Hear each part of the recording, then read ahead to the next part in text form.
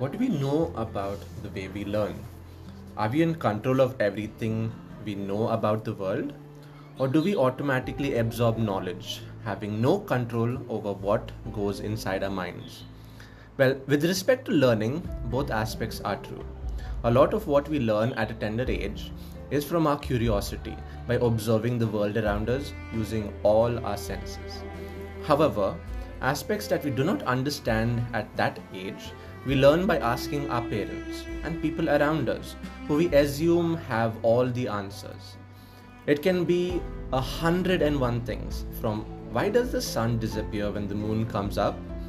Why did Sanju uncle start acting funny and out of control after drinking 3 glasses of cranberry juice mixed with a little water?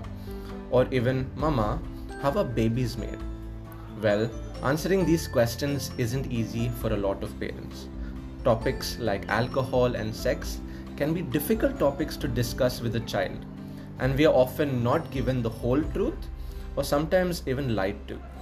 So, what impact do these lies and half truths have over our lives?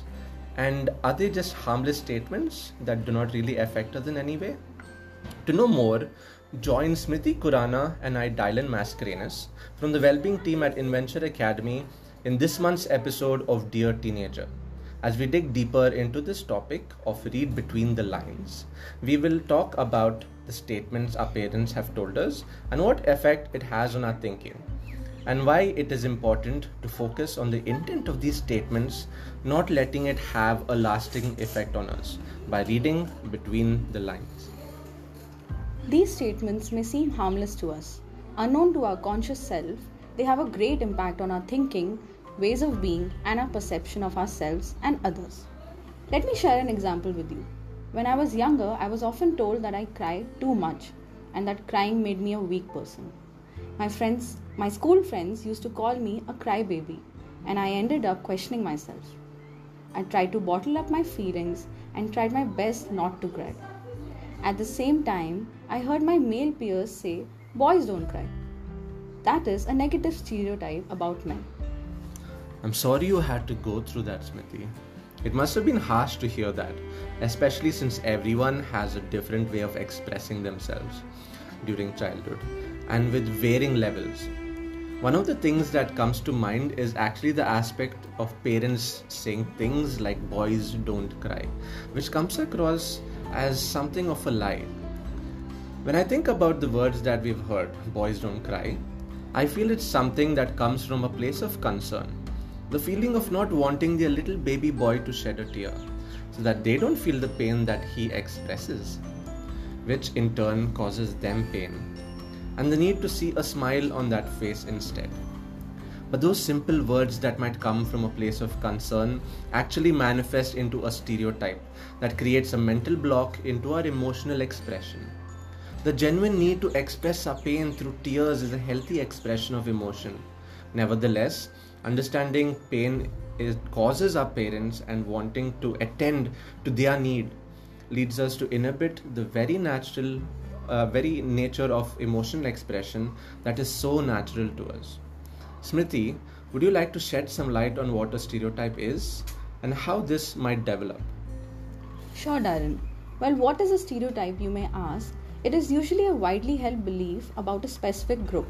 When these beliefs are formed, it makes us act on it without knowing, and in some cases form a prejudice, with an unexpected intent to mistreat or oppress someone or some group. Also, Dylan, that's a very interesting take on lies. So what I hear is that parents tell us various things, and many things they could simply be something that is harmless, but sometimes we also hear them tell us statements that carry a lot of value.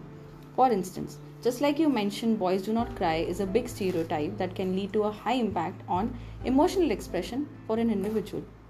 But coming to a stereotype, how is it learned? A stereotype exists not just out of the blue. More often than not, it could be a learned behavior or response from our caretakers, something that is handed down generations.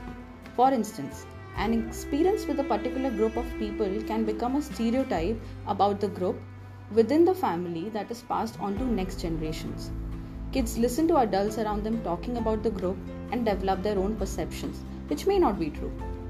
A simple example I want to share is when my grandmother had a bad experience with a particular area in my hometown and concluded that people of that community have made that area unsafe. This tainted my perception about the entire area and the community. I very recently realized how this was an emotional response that formed a stereotype. Our learning of these stereotypes happens through a phenomenon called social learning, which comes from a renowned psychologist, Albert Bandura. His experiment was extremely interesting. He noted that we learn behaviors and form perceptions through our observations and model that observation in our lives. For instance, when parents and relatives tell us something about a group of people, as children we internalize this information and depict it through our actions and attitudes. Nonverbal behaviors such as keeping physical proximity, displaying uneasiness, or avoiding eye contact may be various cues we learn as kids from the adults around us. And sometimes, elders around us have conversations that are so subtle that we may not realize how it is a false belief or an overgeneralization, a true recipe for stereotypes. So, stereotypes are actually very widely spread in cultures and traditions all around the world. While researching about this, what reassured me is knowing that Gen Z is breaking the loop of these stereotypes. With gender norms breaking and standing up for themselves and their emotions, I believe we adults have a lot to learn from them.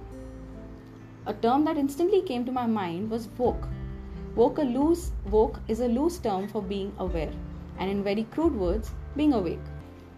The Gen Z are often associated with their wokeness. I think their awareness truly helps them to advocate for themselves and against the stereotypes they are imposed on. Gen Zs are slowly moving away from traditional norms of genders and roles. For instance, we are moving away from narratives that the boys have to be tough and the girls have characteristics of being more kind and caring.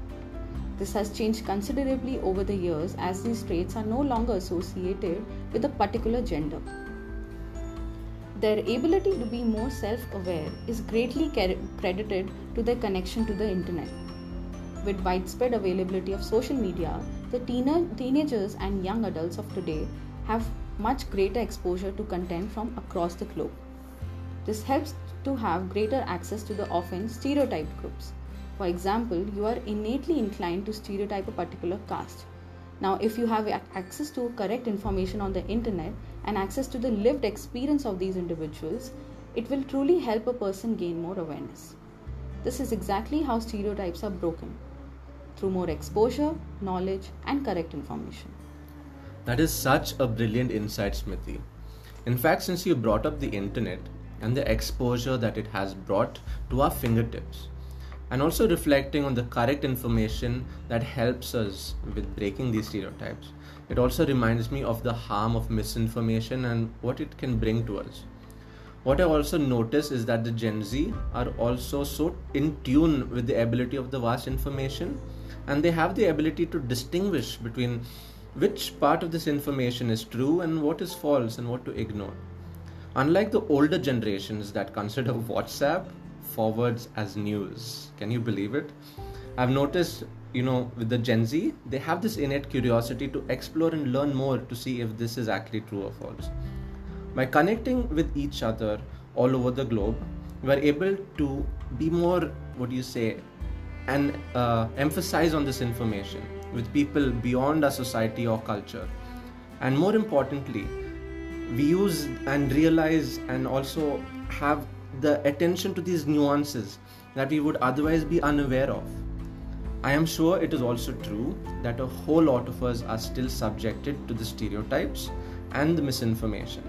However, there is also a lot of us that we can learn from these Gen Zs in terms of distinguishing what is appropriate content and what is not, and with respect to being more in tune with our feelings and breaking gender norms. They are truly doing a job of taking the path and paving a path that is less taken, with the hope that we might see ourselves in a world that is more open-minded. What I've learned from the students I interact with and from my own experience as a counselor is that all of us have our biases. Knowing this doesn't mean we have to shame ourselves or other people that have it. Rather, it can be about taking this as a chance to educate ourselves and others. to break stereotypes or biases. We can use our curiosity in researching about a particular topic, speaking to more people, or even simply pausing before you act on responding stereotypically before passing it on to someone else. I couldn't agree more, Smriti. I guess in the end, all of us are responsible for what we give back into the world. It is important that we think about what we say before we say it. And like you rightly said, we can simply pause before acting on a stereotype.